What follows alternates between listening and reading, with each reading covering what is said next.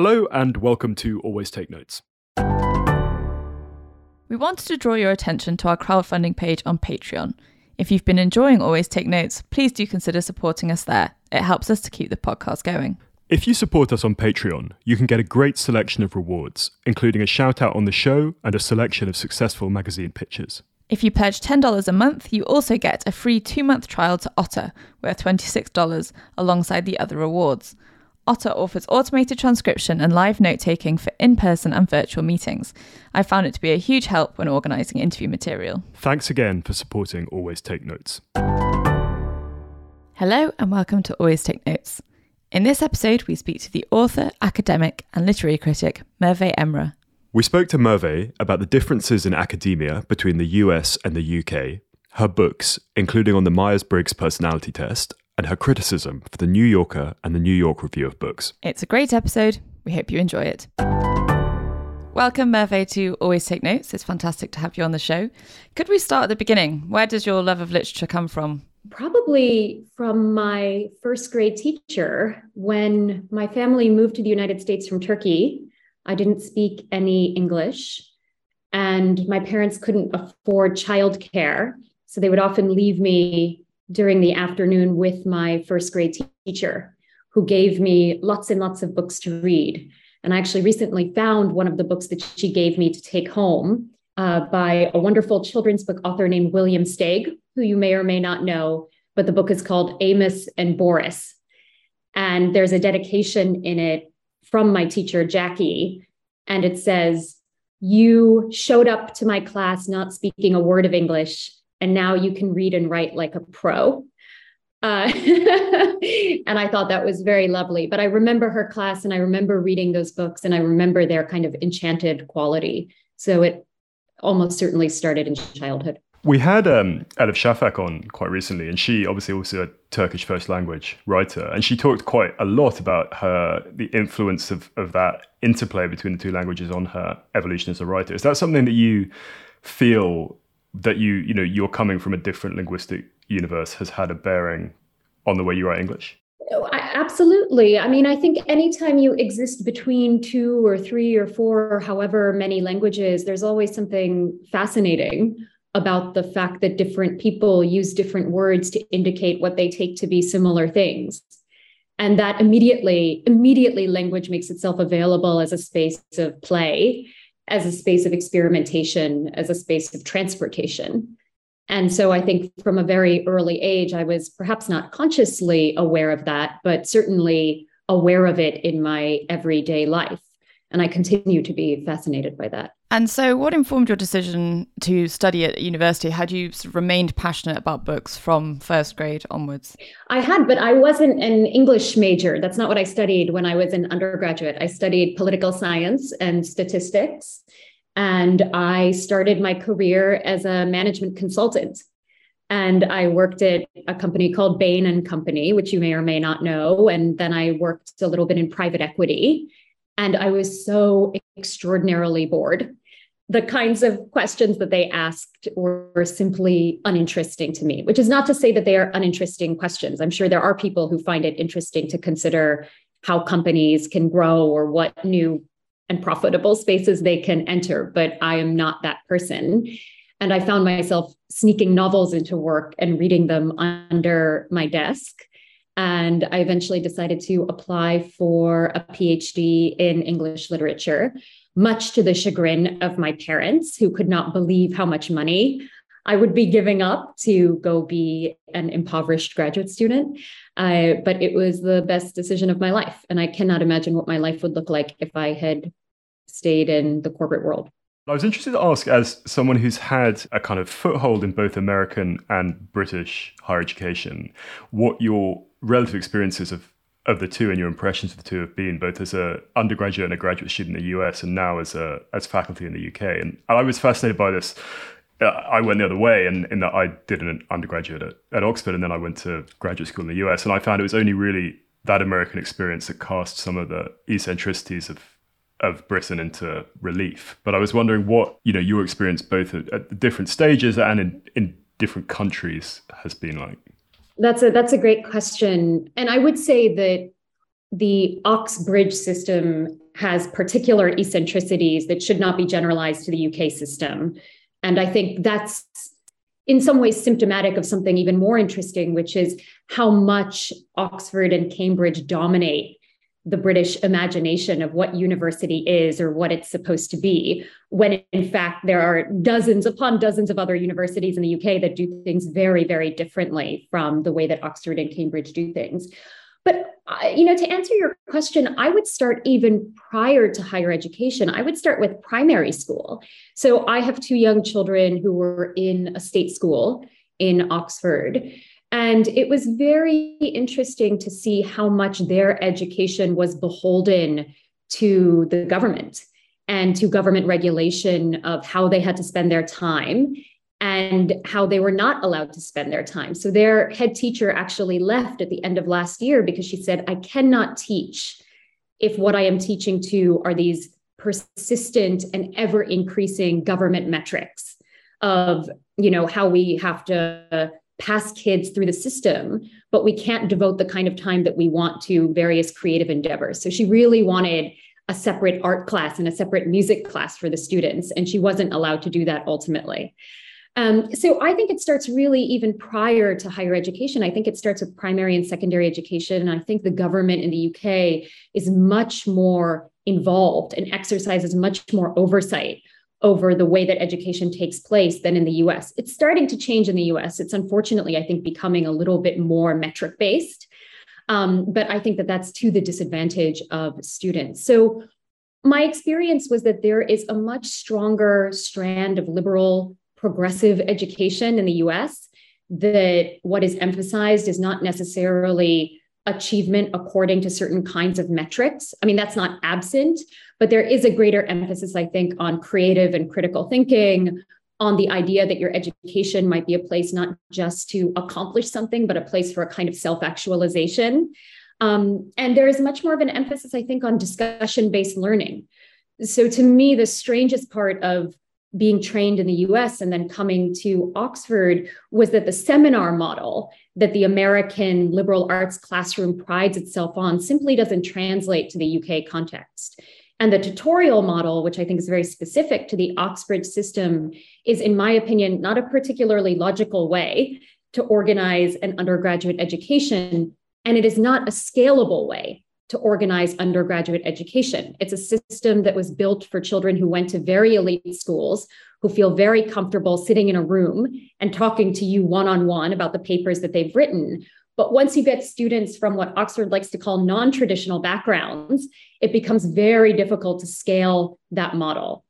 I do not think you can diversify the tutorial system. You need a total rethinking of how that system should be organized in order to accomplish anything meaningful when it comes to diversity or equality or inclusiveness. And so that has been a major, major difference, I think, between the two educational systems, or between, liberal arts education in the US and the Oxford system in the UK. What was your experience of doing a PhD like, in your words, as a penniless graduate student? And how did you fund it? Had you saved up money from your consultancy private equity years and then kind of put yourself through it, or did you get a grant? I had saved up money, so that was helpful. I worked as a freelance editor at a publication called the Los Angeles Review of Books, and I was paid $150 for every piece that I edited. So there was a point at which I no longer had health insurance through the university. And so the 4 pieces that I edited, the $600 that I made from the LA Review of Books, was going to purchasing private health insurance in New York. I was also pregnant at the time, actually, so that was very necessary. So it was a combination of my previous savings plus working a couple of extra jobs here and there, editing jobs, RA jobs, things like that, in order to support myself through graduate school. I should also say that I was at Yale, and relative to maybe every other graduate program in the United States and certainly in the UK, I was comparatively very generously funded. So my education was paid for by the university, and then I had a stipend that I think was something like $30,000 a year, which in, between 2009 and 2015, you could live on that in New Haven, and you could live on that relatively comfortably. But there were still things that we didn't have access to. We didn't have dental care. We didn't have vision coverage. Graduate students certainly were not treated like they were laborers. They were not recognized as such. And one of the things that's been heartening to me is to see the unionization efforts that have been going on in the United States in order to recognize graduate students as workers and to compensate them fairly and to give them the kinds of benefits that workers everywhere should get. A striking part of your career, looking at the work you've done, has been this way that you've straddled academia and journalism and also writing for a wider audience. Was that an approach or a strategy that you took deliberately from the get-go, or was that something that just evolved as your career progressed? No, that evolved as my career progressed. I was really determined to be an academic when I started, and I didn't want to distract myself with any other kind of writing. So when I was in graduate school, my priority was writing my dissertation and writing articles and turning my dissertation into a book and getting an academic job. And it was only once I saw that there was a possibility to take the kinds of skills that I use in the classroom and to transmute them or to migrate them into the realm of writing that I thought, well, this could be an interesting thing to do, not necessarily as a supplement to my research as an academic, but as a different kind of teaching. For me, the connection between my criticism and my scholarly career has always been a connection that's forged in and around the classroom rather than in and around my research. So I think of my criticism as an opportunity to educate, the same way that I think of the classroom as a place where you can produce criticism in conversation with your students. I saw an interview with you where you said something along those lines, that when you're writing a piece of journalism, you start by thinking, how would I teach this book? Absolutely. Yeah, that is always the first question that I ask myself. I think if I were teaching this over the course of a week with 2-hour-long lectures on a 250 to 300 page book, how would I structure those lectures? What is it that I think my students would need me to tell them about the conditions under which this novel were produced? How would I connect those questions of its conditions of production, whether historical, material, geographical, whatever? How would I connect those questions to the style, the genre, the form of the book under discussion? What is it that I would want my students to take away from this lecture? How is it that I would want them to speak intelligently about this book to someone who perhaps had never read it or who didn't have that vocabulary, that literary critical vocabulary easily at their disposal? So those are always the questions that I ask when I start to write a piece of criticism. And could you give us just a quick summary of how your career developed from being a penniless graduate student to moving to a more, one would hope, secure base in academia and crossing an ocean? How did that journey develop? Now that you've said penniless graduate student a couple of times, I feel like I had some pennies. I was being a little bit hyperbolic. Like I said, I was well funded. So I went to graduate school in 2009. I left graduate school in 2015, and I left with a fellowship at the American Academy of Arts and Sciences in Cambridge, the one over here, not the one over there. And I, at the same time, had gotten a job at McGill University in Montreal. So I did the fellowship first, and I had my first child while I was doing that fellowship. Interestingly, that fellowship came with no parental leave policy. So I had to kind of throw myself on the mercy of the American Academy to just let me stay at home for a little bit instead of going up to Boston. And then I did that for a year. And then after that, we moved to Montreal. And we lived in Montreal for 2 years. And then after that, we moved to Oxford. And while we were in Oxford, I was there for 2 years. And then I spent a year in Berlin at the Wissenschaftskolleg, the Institute for Advanced Study in Berlin, and then came back to Oxford. And now actually I'm in the US on a fellowship at Wesleyan University. So that's where I am right now. And equally, how has your journalism career developed? How have you gone from working at the LARB to being, contracted to the New Yorker? I started by writing for the LA Review of Books, and then I branched out. I wrote for the Boston Review. I wrote for The Nation. I wrote a piece for the Boston Review that got a lot of attention, whether rightly or wrongly, called Two Paths for the Personal Essay. And it was after that piece that more, people that were working at sort of prestige publications started writing and saying, will you write for us? So after that, I wrote for Harper's, I wrote for the New York Review of Books, I wrote for the New York Times Magazine, and then finally started writing for the New Yorker really only about 2 years ago, and became a regular writer for them almost exactly a year ago. So that is, in the long term, a more kind of recent development in my career. But one of the things that I've learned from that whole experience, beginning from working with the LA Review of Books to working for the New Yorker, is that it really, really, really matters who your editor is. It is extremely important to have an editor who understands you, who understands what you want to do, the kind of writing that you want to do, and maybe even more important, an editor who is capable of picking assignments for you that he or she knows will give you an opportunity not only to do what you already do well, but to help you grow a certain set of skills that you might not have developed as much as you want to. So at the New York Review of Books, I've been very fortunate to work with Gabe Winslow Yost and Jana Prickel, who are both amazing. And my editor at the New Yorker, Leo Carey, is, I think, just fabulous. I can't say enough good things about him. I was going to ask, actually, on this whole area of academic versus non-academic writing, this is something that we've had really interesting discussions on the show before with people who have a foot in both those worlds. Do you feel that you have a different register or a different approach or workflow when you're writing for a non-academic audience and for an academic audience, or do you feel that you have an approach that works for both? I was interested reading the pieces you sent over that they are.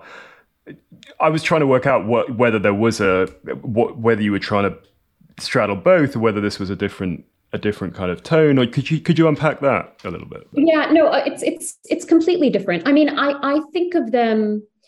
I do think of them as two different professions, and they are two different careers. Being an academic and writing for an academic audience has its own set of protocols and its own set of procedures. The most important one I would flag is that academic articles, academic books need to go through a process of peer review. And part of the function of peer review is, yes, of course, to make your argument stronger or sounder or more rigorous, or to point out what you could be doing differently that you're not doing. But another large part of its purpose is to make sure that you are cleaving to a certain set of essentially bureaucratized norms for what academic writing is supposed to do and who academic writing is supposed to speak to. Academic writing is supposed to speak to other academics. It is a highly institutionalized and highly specific and specialized form of writing. Criticism is not that.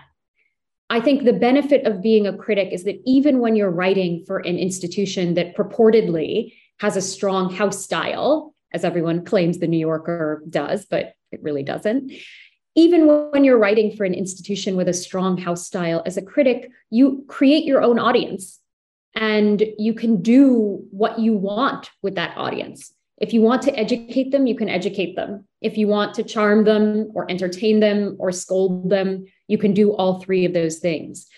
One of the people that I've learned the most from, or that I've learned to think about criticism and academia from, is a scholar named John Guillory. Wrote a wonderful book called Cultural Capital, back in 1993, has a new book coming out called Professing Criticism. And one of the things he says in that book is, he says, the critic is self-authorized.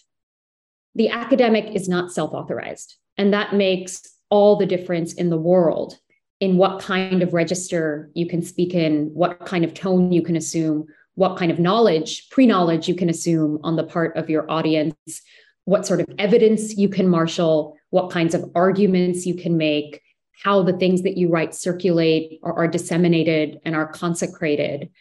So I think of them, like I said, as separate, even though perhaps there are some skills that you can take from one and apply to the other. How is your week divided between your academic responsibilities and your journalism and criticism? So I would add to that my teaching, because that takes up a fair amount of time. So right now, on this fellowship, I teach 1 day a week. And I generally try, even when I'm not on fellowship, to stack all of my teaching at the beginning of the week. So to do 2 days of teaching so that I have 3 days left for writing. And I try to alternate between works of criticism and works of scholarship. Usually on days when I'm writing, I will try to write, I try to meet a quota of 1,000 words a day. Those don't have to be new. So sometimes revising something will meet that quota for me, but usually I try to make it new. And I usually do all of my reading at night after my kids go to sleep. So my kids go to sleep around 9, and I'll usually stay up until about midnight reading. So that's how I divide my life. I should say it's a slightly monkish style of living. I don't really watch any television. I don't watch streaming series. I don't really see movies. I don't listen to podcasts. I think my intake, my cultural consumption is almost exclusively verbal, the verbal arts, the written verbal arts, I should say, because podcasts, of course, are a verbal art too. But that's the only way that I found it possible to do the various things that I do. Another point that I often think about, thinking back to my English degree, is the difference between marking and editing. So my, recollection of university, almost without exception, I think possibly a bit different for some of the longer continually assessed pieces of work, was that you would write an essay and it would be marked and it would be done. The thing would go. Whereas my experience writing professionally in all sorts of contexts, books and journalism, has always been of the edit. That the thing that you turn in first is a point of departure for a process and for a backward and forth between you and interlocutor. And I kind of, in some ways, wish there had been more editing at university. And I wonder what your thoughts are on that, and whether there's margin for that within the system as it operates at present. I'll give you 2 answers. The first is, I don't think my students want that. I would be keen to talk to the student who would want to be edited, because my sense is that in order to enjoy editing, which I really do, I really like the process of being edited. I like the conversation that takes place. I like the different rounds of editing. I like that Leo will give me different edits than the copy editor, who will give me different edits than the fact checker. All of those things make me think differently about the work. But I do think in order to undergo that and to take a sense of pleasure from it and to learn from it, which I think requires taking pleasure from it, you really have to be capable of taking your ego out of it. I really think you have to commit to a kind of mindset where you believe that what everyone wants at the end of the day is for this piece of writing to be the best piece of writing it can possibly be. And I think that requires a certain toughness, a mental toughness on the part of the writer. And I think it also requires a certain kind of compassion on the part of the editor, because I have worked with editors who I have felt were trying to be punitive or condescending. And I don't think that that is good for anybody. I don't know that students have that toughness. And I don't say that in the sense that I think students are sensitive or anything like that. I simply think that because of the institutional position they're in and the massive power differential between you as their educator and their role as your student, it is really hard for them to commit to that mindset. And it's really hard for them to not feel like they're being judged, or it's really hard for them to believe sometimes that your evaluation of them can go hand in hand with the desire simply to make their work better. So I think that there are just certain institutional reasons why marking and editing cannot be the same thing. I will also say that here's another difference, Simon, between the UK and the US model. In the US model, we mark our own students. So my students at Wesleyan will send me drafts and they'll say, here's my thesis statement, here's a first draft of the first paragraph, what do you think? And we have a conversation about it. And then when I'm marking it, one of the things that I always bear in mind is how much work has been put into this and how much has changed from the initial version of what they gave me. And I think that's a good thing. Whereas in the UK, you never mark your own students. Someone else is always marking your own students. And I understand the rationale for that, that there's a kind of fairness in the idea that marking takes place, double blinded. But I also think that what's lost is the idea that the person who marks you is also the person who you're having a conversation with about the work up to the point where you turn it in. And I'm really not saying that one system is better than another, just that there are different things that are lost and different things that are gained in between the two systems. In terms of your own approach to editing, have you always found it a positive, affirming experience, or has that come with finding editors that you just work really well with? I have really had very, very few negative experiences with editors. I am almost always extremely grateful for the work that they put in. I'm extremely grateful for their thoughtfulness. I'm just grateful that someone's paying attention to my writing with the kind of depth and clarity that I think editors tend to bring to it. And I think sometimes the difference between a very good editor and a fine editor is just a difference of time. So when you have an institution like the New Yorker that is a highly professionalized, highly bureaucratized institution where the editors have time to do nothing other than be editors, that's different than when you're writing for a publication where the editor is also the fact checker, is also responsible for writing the top matter, is also responsible for sourcing the illustrations. And so that creates a really different dynamic than an institution that has the money and has the history to think carefully about how to divide labor.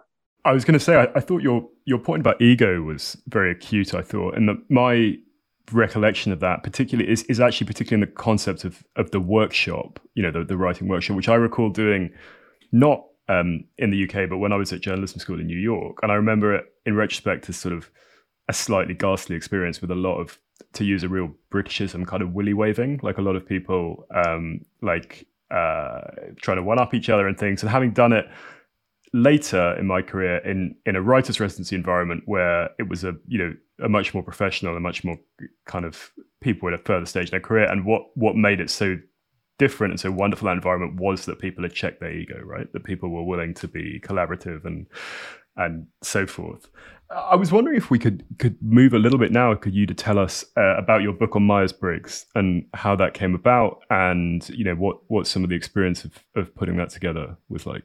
I wanted to write a book on personality and literature and started doing a little bit of research. I thought it would be an academic book. And I started doing a little bit of research and had remembered taking a Myers-Briggs test or an assessment when I was working as a consultant. And I remember too being really shocked by how well I thought the indicator got me. And I remember finally thinking that I had never really had access to a vocabulary of the self. It's not the kind of family that I grew up in. It wasn't something that I was ever really exposed to in college as a political science major. And so when I was thinking about writing this book, I remembered the MBTI and I thought, let me do a little bit of research into it. And I was shocked to discover that the people who had designed it were a mother and daughter. I thought for sure it was two men in one of the early or mid-century science laboratories on the East Coast, but it was a mother and a daughter, Catherine and Isabel, who had basically designed it at their kitchen table. So once I started reading about them, I became very interested in learning more and tried to get access to their archives, which are down at the University of Florida. And I had an extremely difficult time getting permission from the Myers-Briggs Foundation to access the archive, and in fact ended up not getting permission. And that became the cornerstone from which the book grew, was this question of, why were they being so protective? Why were they being so secretive over the legacy of these two women? Wasn't this, in fact, the kind of story that was totally ripe for a feminist recovery project? And what was in that archive and what was part of the history of personality that people didn't want us to know about. Am I right in thinking that you ended up paying a graduate student in Melbourne to photocopy some documents for you as part of this research process? It wasn't a graduate student. It was a man who had worked at the Myers-Briggs Foundation and had left, but had a couple of boxes of documents that he had taken with him.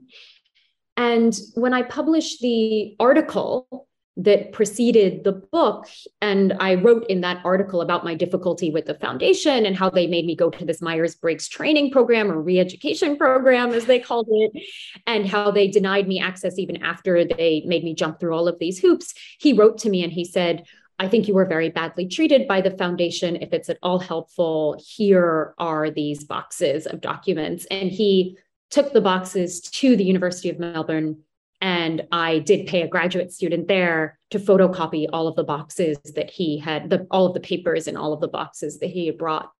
And those were very helpful to telling the kind of latter part of this story, which I didn't have any archival documentation for until that point.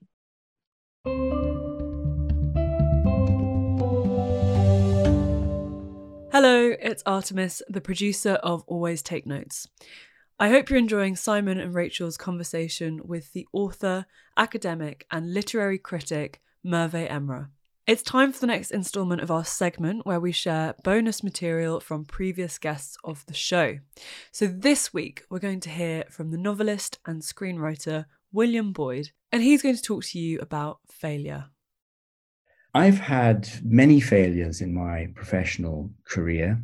I had one last week, and the thing that I realize from them, because usually these failures, in my experience, have occurred in the world of films and television, is that these people are wrong and you are right. And so you roll with the punches and you pick yourself up and you get on with the job. That's what I've learned from failures. And I reiterate, I've had many, many professional failures in my life, in my 40-year career. Things do not always go swimmingly, but onwards and upwards, that old cliche is very pertinent. That was William Boyd, and if you were interested in what William had to say, you can listen to our full interview with him via our website, which is www.alwaystakenotes.com.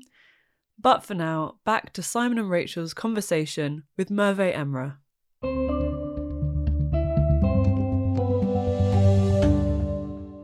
We really love on the show to get into the kind of nitty gritty of process and things like that. And I was wondering if on one of the pieces you sent over, which I really enjoyed reading, if we could just kind of lift the lid on one of those and you just take us through the life cycle of it. And I thought perhaps the Elizabeth Hardwicke one, which I kind of found fascinating, and it seems to me a bit of an act of meta criticism in that you were writing in the New York Review of Books about the woman who had co-founded the New York Review of Books. If you just maybe take us through the story of that commission from the gestation of the idea to the approach you took with your research, and then how the edit worked, and then the reaction after it came out as well.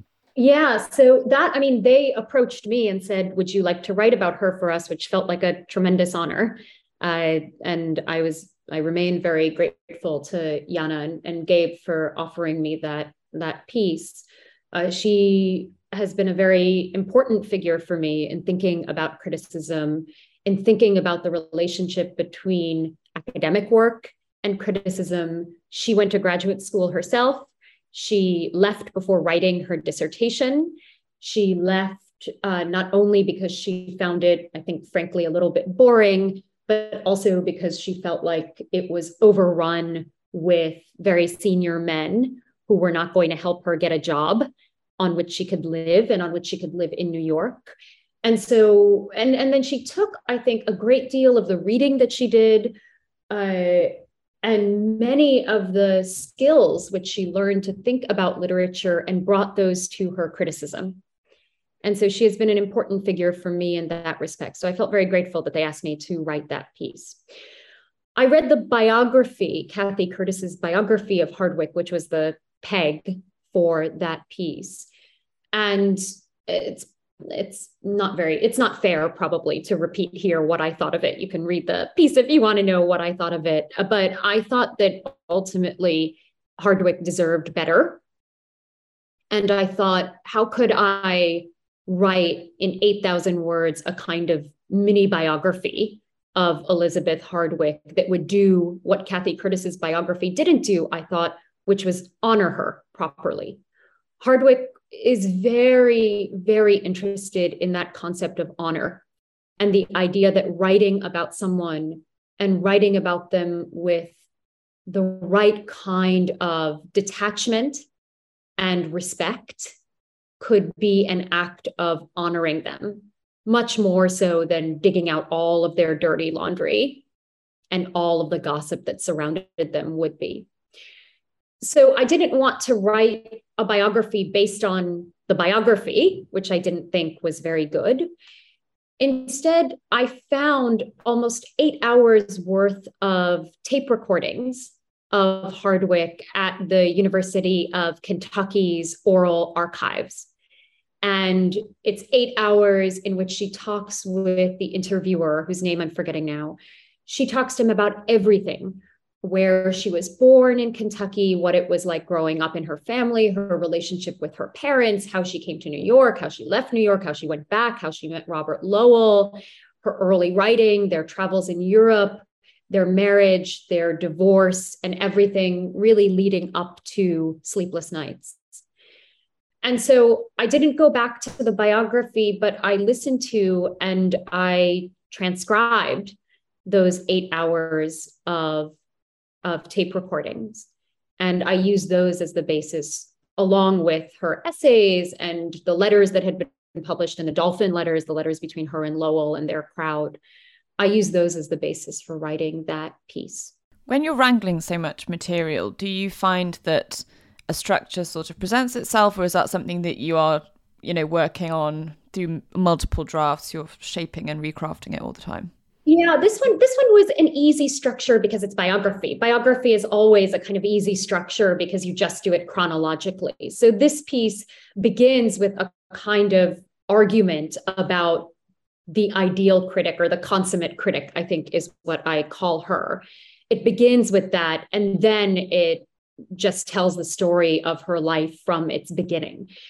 I think that chronology is always your friend. So the other piece that I sent you on Leonora Carrington was originally organized really differently. It was organized non-chronologically. And I almost always write a first draft that is non-chronological. And then in a second draft, I'm like, obviously the easiest way to do this is chronologically. Why did I do it any other way? So when you're writing, I think, biography or a biographically inflected piece of criticism, organizing it chronologically always makes sense. I think structure becomes slightly more complicated when you're writing, let's say, an essay about someone's life work, and you don't want to do it biographically. You want to do it maybe thematically. You want to do it with one argument or sub-claim leading to the other. Then I think structure becomes a little bit hairier, a little trickier to figure out. I'd be interested to know what the reaction of your academic peer group has been as you've developed this career writing criticism and then writing trade books. And this has come up again in previous interviews, particularly with historians, where we've had very successful quote unquote popular historians who describe a sort of weird dynamic of envy and skepticism between the two sides of it. And I was wondering, how does it work in the junior common room, or the senior common room, as it were, or something, when you land one of these big pieces? And is there envy, or is there, we had Orlando Figes on, and he is yet to air, but he told us this story about how he wrote this smash book about Russia that sold a gazillion copies in his 30s, and his boss at Cambridge very snidely said, "Oh, it's beautifully written," as though it was like it's therefore not real history. How has that piece worked for you, without perhaps naming names? But yeah, it's funny because I joke that every time one of my pieces comes out, we get these magazines in the senior common room at Worcester, and every time my name is on the cover of the NYRB or the New Yorker or whatever, that issue somehow mysteriously disappears. I think I'm trying to figure out how to answer this without naming names or without being ungenerous, because I think that what I would say is that it is an immense privilege to have the kind of audience that I have. And most academics do not have access to that kind of audience. And at the same time that they don't have access to that kind of audience, the audiences that they do have access to, which are their students and other academics, are shrinking. And they're shrinking because of various austerity measures that have deprioritized the humanities and have prioritized either the pre-professional schools, the professional schools, or STEM. So I think that the best way to understand that envy is to understand it as symptomatic of these larger crises that we are facing, and to figure out how we can create a world or create institutions where there is no reason for that envy to surface in the first place. Now, that is my most generous answer. I was going to say that is highly magnanimous. I wanted to ask as well, just I know I can give you a less generous answer, but I just this is slightly interrupting, but I was interested to know as well whether there is a British and American difference here. 100%. I mean, Americans like celebrity in a way that I feel like the Brits don't, and I think that it's interesting. I was hired by a man named Jonathan Bate, who you might know, and his wife, Paula Byrne, and they were extremely good to me. And they were very supportive of the kind of work that I did. And I think they were supportive just in general of bringing the humanities into the public in a more capacious and accessible way. They left, I think, within the first year that I was hired. And since then, my world has been very much the world of London and the publishing scene and the kind of prize scene there. And I have felt very welcomed by people at, the LRB, the Booker Foundation. I was one of the judges for the International Booker Prize last year. And then in the US, I feel like American institutions, American universities are much more interested in figuring out how they can have academics speak to a broader public. So I have felt much more welcome here as well. I don't know what it is about, and I don't want to say it's about UK education in general, right? It really might be a kind of Oxford, Cambridge specific thing, that there is a sense that what they do as academics needs to be valued and protected. And anything that comes in from the outside world seems to me to be viewed more as a threat than as an opportunity. And I don't think they can survive like that for very long. Like I said, because all of these industries, whether it's publishing, whether it's academia, all the culture industries are under threat. And it's not good for people in any of those positions, I think, to villainize one another. What we really need to do is find ways to work with each other so that we can make an argument for culture as being something that everyone should have access to, whether they have access to it in the school, in the bookstore, through a podcast. It doesn't matter. We should all be working to try to figure out how to support one another in making culture a social good. I mean, I think of it as really akin to like clean air or housing or healthcare, that these are things that everyone should have access to, and treating them as occasions for turf wars or bureaucratic skirmishes is very, very, very short-sighted. Yeah, very tactful answer. I'm impressed. It's a rule. You should have made me have a drink before I got on. Then I would have talked so much shit. We should do that with all of our guests, really. It's a rule of the podcast that we ask every guest about money. How has it, we've touched on this obviously in terms of your graduate days, but how has it worked for you with these two poles of your career? Get into as much detail or as little as you like, but how has finances played a role in your career? Well, I don't think I would have felt comfortable working as a critic if I did not have a secure academic job. Because one thing I'm mindful of is that criticism, again, because the critic is self-authorized, criticism is much more subject to trends you could be a staff writer one year and you could very easily not the next year. Academia, for whatever its drawbacks and whatever its precarities might be, if you are a permanent academic, if you have tenure, then you are in a much more secure financial position. And I think that makes it possible, for me at least, to do other kinds of work. But again, I'm someone I'm anxious about money.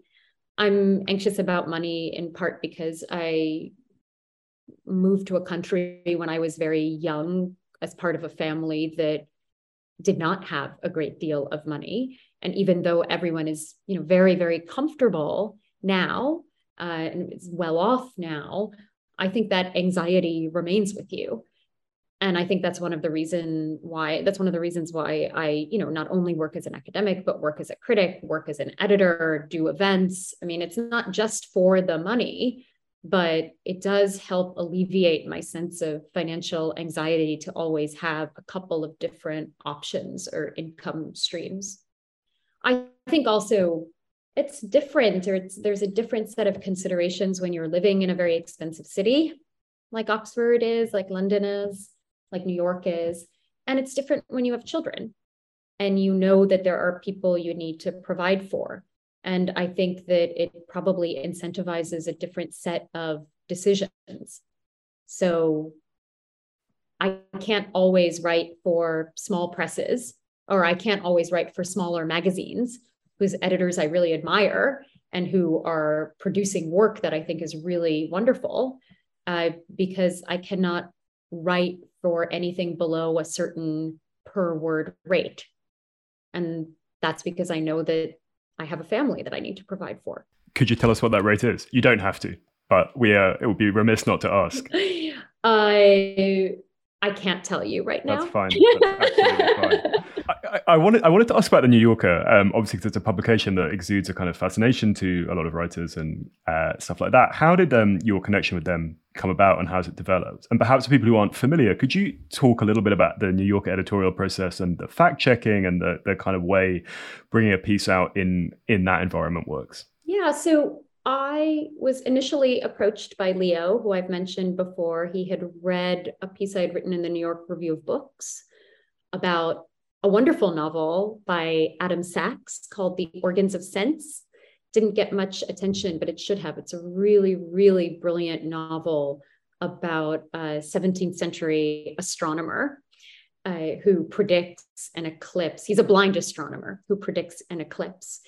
And anyway, should have gotten much more attention. But Leo read that piece and he approached me and he said, I really liked it. Should we work together on something? And the first two pieces that I did for them didn't come out in this order, but one piece that I did for them was a piece on another academic, a woman named Sian Nai, who wrote a book called The Theory of the Gimmick. And at the same time, I did a more kind of standard book review for them on Sigrid Nunez's most recent book. I think it's called What Are You Going Through? But now I'm anxious that I've gotten the title wrong. But very, very, also very, very good novel. And I think to me, what was, so I think all of the editors at the New Yorker probably have different editorial styles. My experience with Leo, which I find to be a really productive experience, is that I will usually send a draft. He will call me. We will have a kind of high-level conversation over what the draft is doing well and what the draft is doing not so well. And then I will write a second draft. That draft, he will usually line edit. I have a slightly insane process, which is that after I've been line edited, I go back and I retype the whole thing myself, in part because it helps me feel better about certain line edits where ego might get in the way and where I'm like, no, I love that phrase. I don't want to get rid of that phrase. But once I type it out, it feels like it becomes my phrase or my lack of phrase, even though someone else has cut it. So I will retype it. From there, it will go through a fact check read. And actually, at this point, I love working with the fact checkers. I think the New Yorker fact checkers are just extraordinary. And I have started to write in such a way that anticipates their fact-checking objections. And I have found that that has been immensely helpful for the precision of my own writing process, where I'm always thinking now with every sentence I write, every word I put down, not just, does this sound right? Is this moving the argument from point A to point B? But would this pass muster with the fact checkers? After it goes through fact checking, as you're getting closer toward closing the piece, which usually happens over the course of 3 to 4 fairly intense days, it goes through multiple copy reads. I think it probably goes through 3 or 4 proofs. And everyone reads that, the copy editor, the fact checker, me, Leo. And, really up until the very last minute, we are making small changes here and there. We're coming towards the end of our time, but I wanted to ask about the International Booker, which you alluded to earlier. How did that opportunity come about, and what's the process like? Is it, truly a book a day that you have to read or more? Oh, it's more. How did that come about? I feel like people underestimate how much happens via Twitter DMs. So I just got a DM from Fiammetta Rocco, the brilliant Fiammetta Rocco. And she was like, hey, do you want to judge this prize? And I actually thought, it was a prank. So I said, here's my number, call me. And she called, and it turned out it wasn't a prank. And actually the most memorable part of that conversation to me was, I said, who else is judging? Who else have you asked? And she said, oh, well, we've asked Colin Firth. And I was like secretly Googling, Colin Firth novelist ? To make sure that there wasn't a novelist I didn't know of who happened to have the same name as the actor. I thought for a minute you were saying that you didn't know who Colin Firth was. And I was like, wow, you really don't watch films and television. Please. And then of course I then spent the next 3 days reading a lot of celebrity gossip about Colin Firth instead of about the International Booker Prize. And then, the next time I talked to Fiammetta, she was like, oh, he's too busy filming, he can't do it. And I was like, well, I'll still judge your prize even without Colin Firth. But no, we had an amazing panel. So it was the first year that a translator was chairing, Frank Wynn. And there was another translator, Jeremy Tiang, on it as well. And then Patina Gapa and Viv Grosskopf. And it was the most fun reading experience of my entire life. Those 4 people are so brilliant and so funny and so dedicated. And I cannot tell you how much I looked forward to getting on Zoom or being in the room with them and going through our list of books. We had 137, and I think we did the initial read over a series of 5 months, maybe. So there were some months where we had to read 25 books, which, yes, is something like a book a day, maybe a little bit less. And then there was one month where I think we had to do 43. So it was an incredibly intense time commitment, but a really rewarding one. And I think the way that it has paid itself forward has been very nice too. So I'm quite close with many of the authors and the translators that ended up on the shortlist now. And it's introduced me to that world of translation in a way that I really wasn't familiar with before. Like I said, I'm currently on a fellowship at Wesleyan. Jeremy Tiang, my co-judge, my co-panelist, is also up at Wesleyan helping to teach a class on multilingual writing. And, to go back to a theme that's been coming up during our conversation, one thing I'm always thinking about is how I can bring the different things that I do outside of the classroom into the classroom.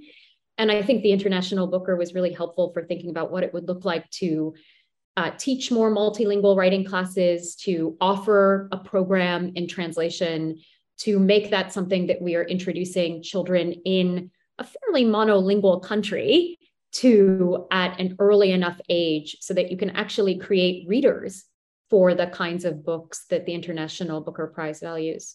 A final question for me would be about your Elena Ferrante book. We interviewed Anne Goldstein a little while ago, her translator. And could you tell us about that experience of you? It's right, you corresponded with her, but you kind of. I'd be curious to know. I'll listen to your interview with Anne, who I think is a genius, and I really just like as a person.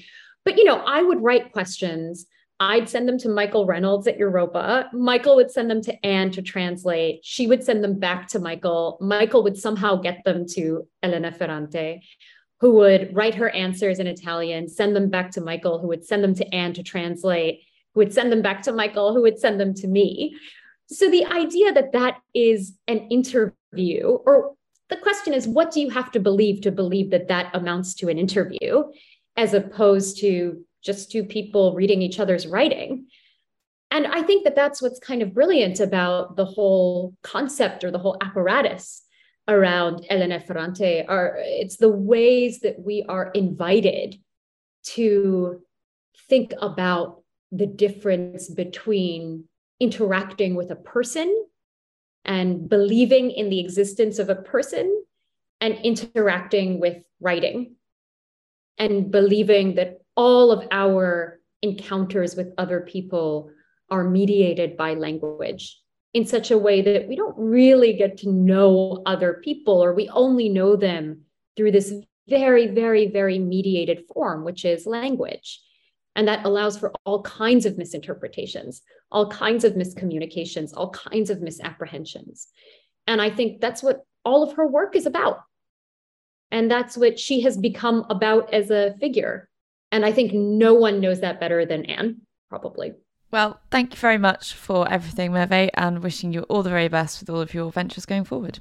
Thank you.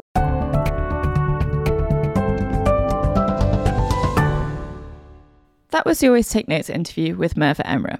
She has a website, www.merveemre.com. She's on Twitter at Mervatum, which is how we hope you pronounce it. And her book, What's Your Type, is published by HarperCollins UK. Hello, it's us again. Simon, what was your takeaway from the interview with Merve? I really enjoyed the interview, and it seemed to be part of a kind of longer conversation that we've been having on the podcast about the relationship between academia and publishing and writing for a wider audience. So thinking about the conversation that we had with Robert Douglas Fairhurst recently, also further back with Hermione Lee, and it seems that there's this kind of fascinating line that these people are walking, and it's a complicated one in terms of style and approach in terms of actual writing technicalities, but also how you are perceived in those two different communities that you have a foot in. And I thought she gave some thoughtful, if very diplomatic, answers about how that has worked for her. What about you, Rachel? Yeah, maybe we should have taken her up on her suggestion of an alcoholic beverage beforehand. I agree. And I thought she was particularly thoughtful on the nature of a lot of modern literary criticism, which kind of skates on the surface of subject and theme rather than getting into syntax and some of the more technical analysis, which is something that she tries to do. And I enjoyed hearing about her research process. She seems like a phenomenally prolific and well-organised writer, so I admire and envy her. Yeah, I thought definitely her work process was up in the sort of most impressive / intimidating we've had on the podcast. I was thinking, was it Samantha Subramanian we had, who seemed to not have any sleep and work all the time, but she was impressive too. So a great addition to have to our canon of interviews. Anyway, this has been Always Take Notes, hosted by me, Simon Acomb. And me, Rachel Lloyd. Our producer and social media editor is Artemis Irvin. Our score is by Jess Danheiser, and our graphic design is by James Edgar. If you'd like to follow us on social media, we're on Twitter under Take Notes Always, on Instagram at Always Take Notes. If you'd like to support us on our crowdfunding page on Patreon, we're on there under Always Take Notes. And if you'd like to leave a review on iTunes or get in touch with us via our website, please do. Many thanks. Goodbye.